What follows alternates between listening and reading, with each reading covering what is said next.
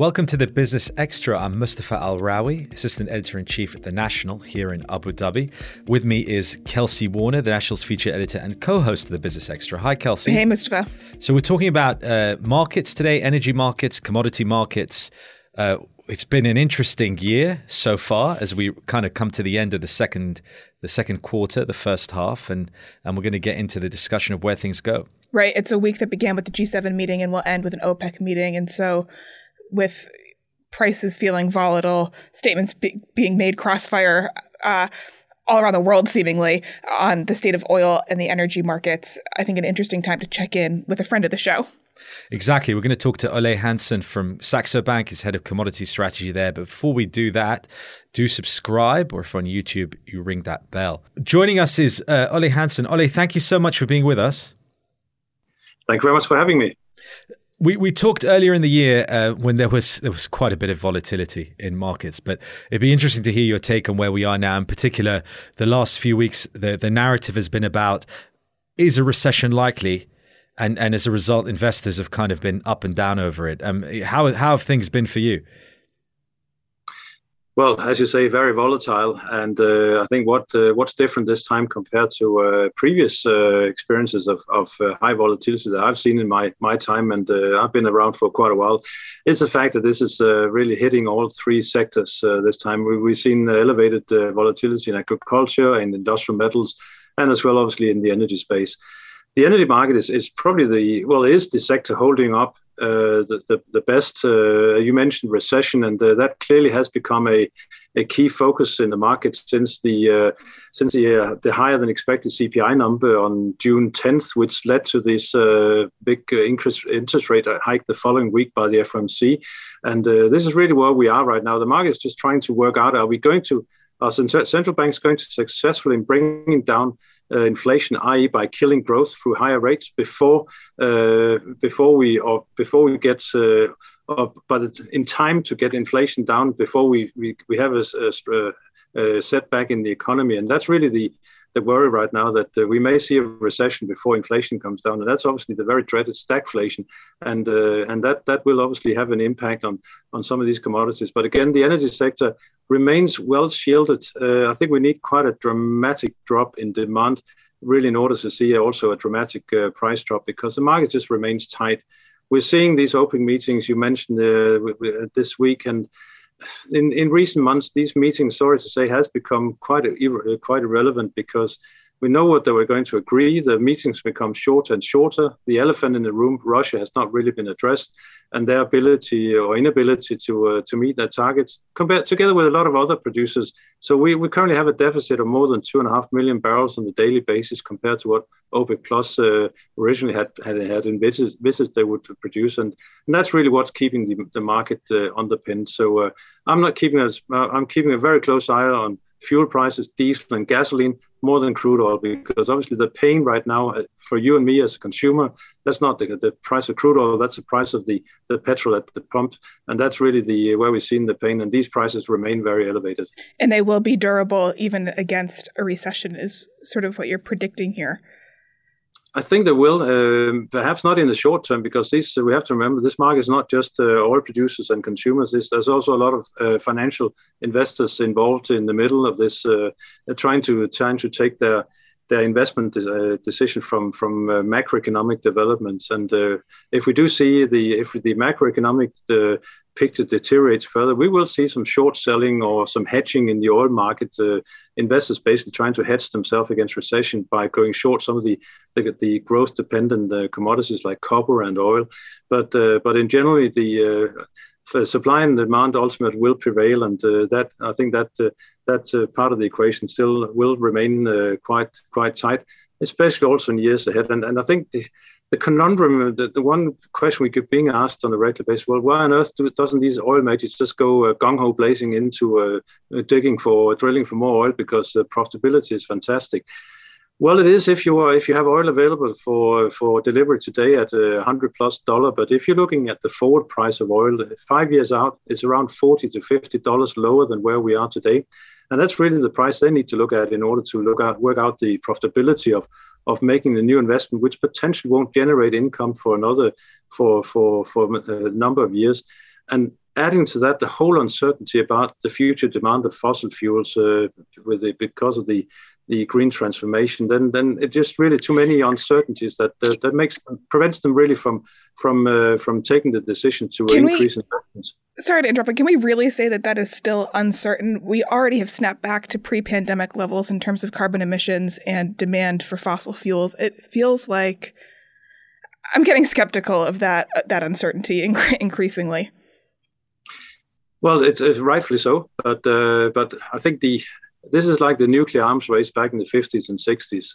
It was driven by political will to be superior on the weapons front. Now we have another arms race called the fight against climate change, and that's politically motivated, and that basically means that the will to drive through changes over the coming years, not probably accelerate by the Russian aggression in Ukraine, which is obviously, especially here in Europe, has left us in a massive pickle because we're paying punitively high prices for all the energy that we consume.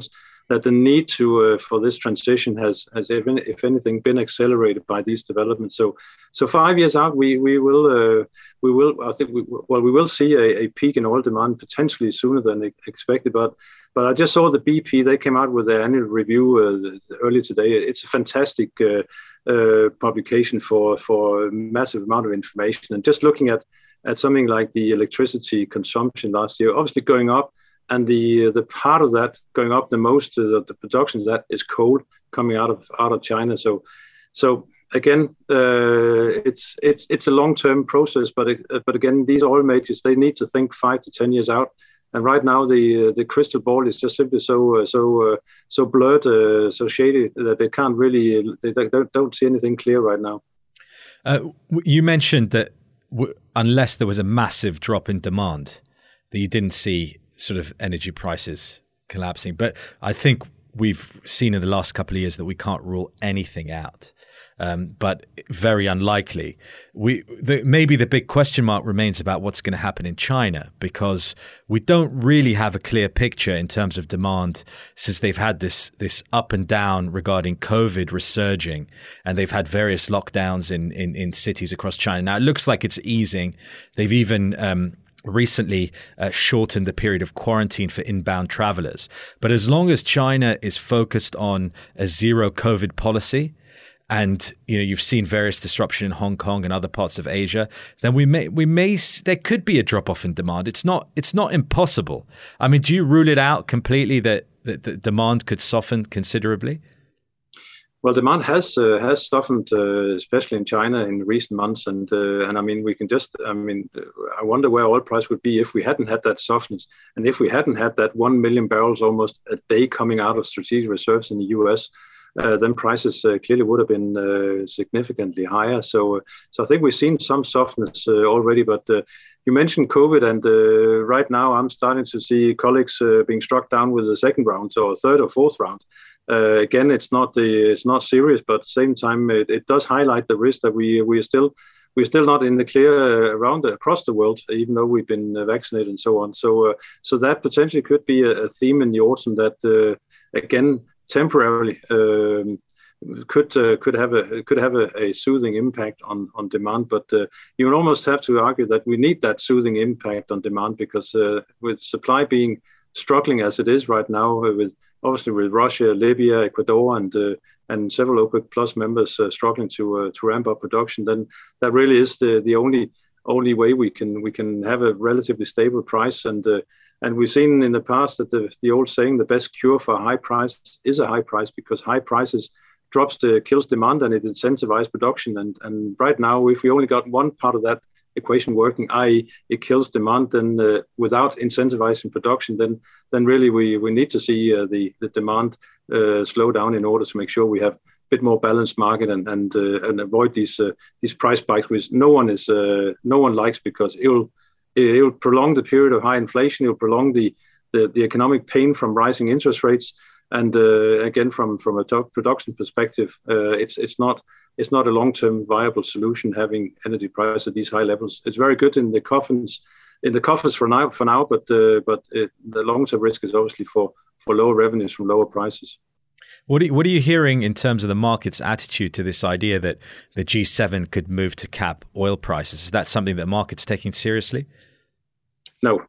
To the straight answer to that, I just simply cannot see how it would work, and I don't think they know themselves. It's obviously, if you want to, if the idea is to try to reduce Russia's revenues, then obviously that could be a route they could go. But I simply cannot see a global open market how you can achieve that without basically everyone agreeing to it, and clearly that's not we have a very divided world right now, split into many different camps, and so I don't see this as I see this as something that they would like to do, but you can almost sense behind the scenes that, well, they don't really know how to effectively to implement it. I mean, it's not easy to regulate global energy markets. I mean, OPEC, look at all the deal making and the discussions and everything they've had to do, the OPEC plus wider alliance. So it's interesting that the G7 is even discussing the possibility of them becoming sort of almost an Uber OPEC, higher than everybody else, and deciding, where prices sit. And actually, for years and years and years, OPEC have always said, we're not trying to set the price, we're trying to maintain stability. And where G7 are concerned, when they're coming in now, they have a very, very narrow purpose for what they're trying to do. And I don't know, as you said, if the market's not taking it seriously, that gives me a bit of comfort, I have to say, because I did think about it and think this sounds implausible. Well, just to add to that, okay, so the one meeting we haven't yet talked about is President Joe Biden heading for Saudi Arabia off of the G7. What are the expectations from that? Very low, right. Very limited. I think the only thing that could, the only thing that, well, the Saudis they'll continue to increase steadily as long as they can, and as long as they still have spare capacity left, because the last thing you want as an oil producer is to be left without spare capacity, because then that could almost be taken worse by the market than adding oil, because then suddenly we'd have no buffer left if there's another crisis suddenly turning up. So I mean, we have a few. They're probably not that low hanging because it require a lot of political camels to be swallowed. But we have low hanging fruits with regards to Iranian production and Venezuelan production. Iranian most focused on, because obviously Venezuela's oil industry has been run down completely, so they need billions of dollars and probably a number of years before they can get their production back in gear. But Iran is low hanging fruit with regards to sanctions, but we obviously know the relationships within the Middle East and how difficult potentially that could be to achieve. But maybe a discussion about the wider political situation in the Gulf and what potentially could make the Saudis more acceptable, or make it more acceptable for the Saudis to potentially make a deal with Iran that could increase production. Well, I mean, we're at kind of inflection point. It's almost a case of if it's going to happen, it's going to happen really fast or not at all. You mentioned the Saudis and the Iranians. There's been discussions via the intermediary of Iraq, helping that move along. There's even been sort of wider discussions across the region in terms of allies. We have the Negev summit recently, looking at how to counter Iran. So there's a lot of diplomatic movement. And sort of Joe Biden's visit kind of comes at a time when if a deal can be made, it will probably be made now. Otherwise, we might be sitting around for a long time to see any momentum again. Yeah, that absolutely. And but then overall, we know that the relationship has not been the best for quite a period of time here, which is obviously unhealthy when you have the world's biggest consumer and the world's biggest producer in a market which is as volatile as it is right now. So just the fact that they actually meet face to face is always a good thing. You talked about gas supply. I mean, we'll come back to Europe a little bit. You're saying that something like 70% of supply is out of the market now. I saw you tweet that.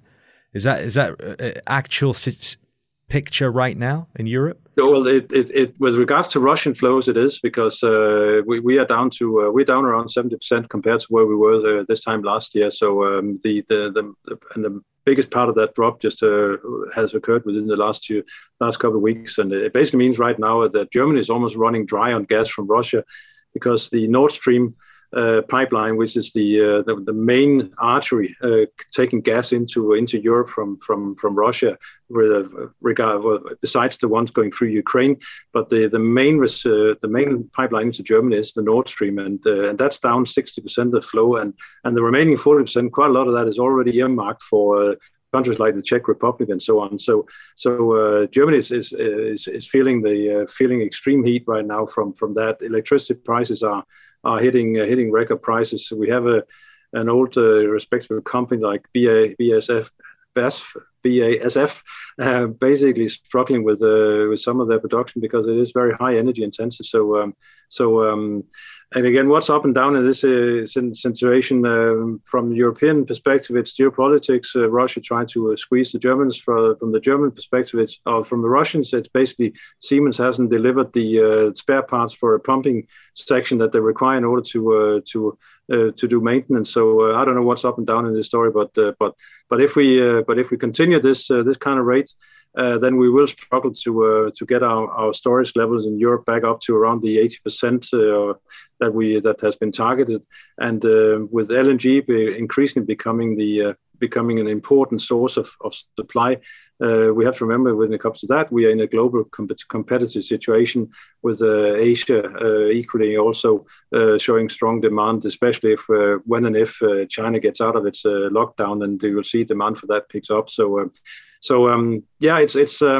It's not looking well in Europe, and we're caught in the middle of this right now, and what we will see and what we have seen already is that we're getting to that demand destruction side right now, where some industries and some are basically forced to reduce demand because the input cost is just simply too high. So yeah, it's a tricky situation, and one that we can all feel in our pockets. I'll ask you this last thing, Ole, before we let you go. Given that we're wrapping up the first half of the year, what are your kind of main points that you're looking ahead beyond the summer, even for 2022?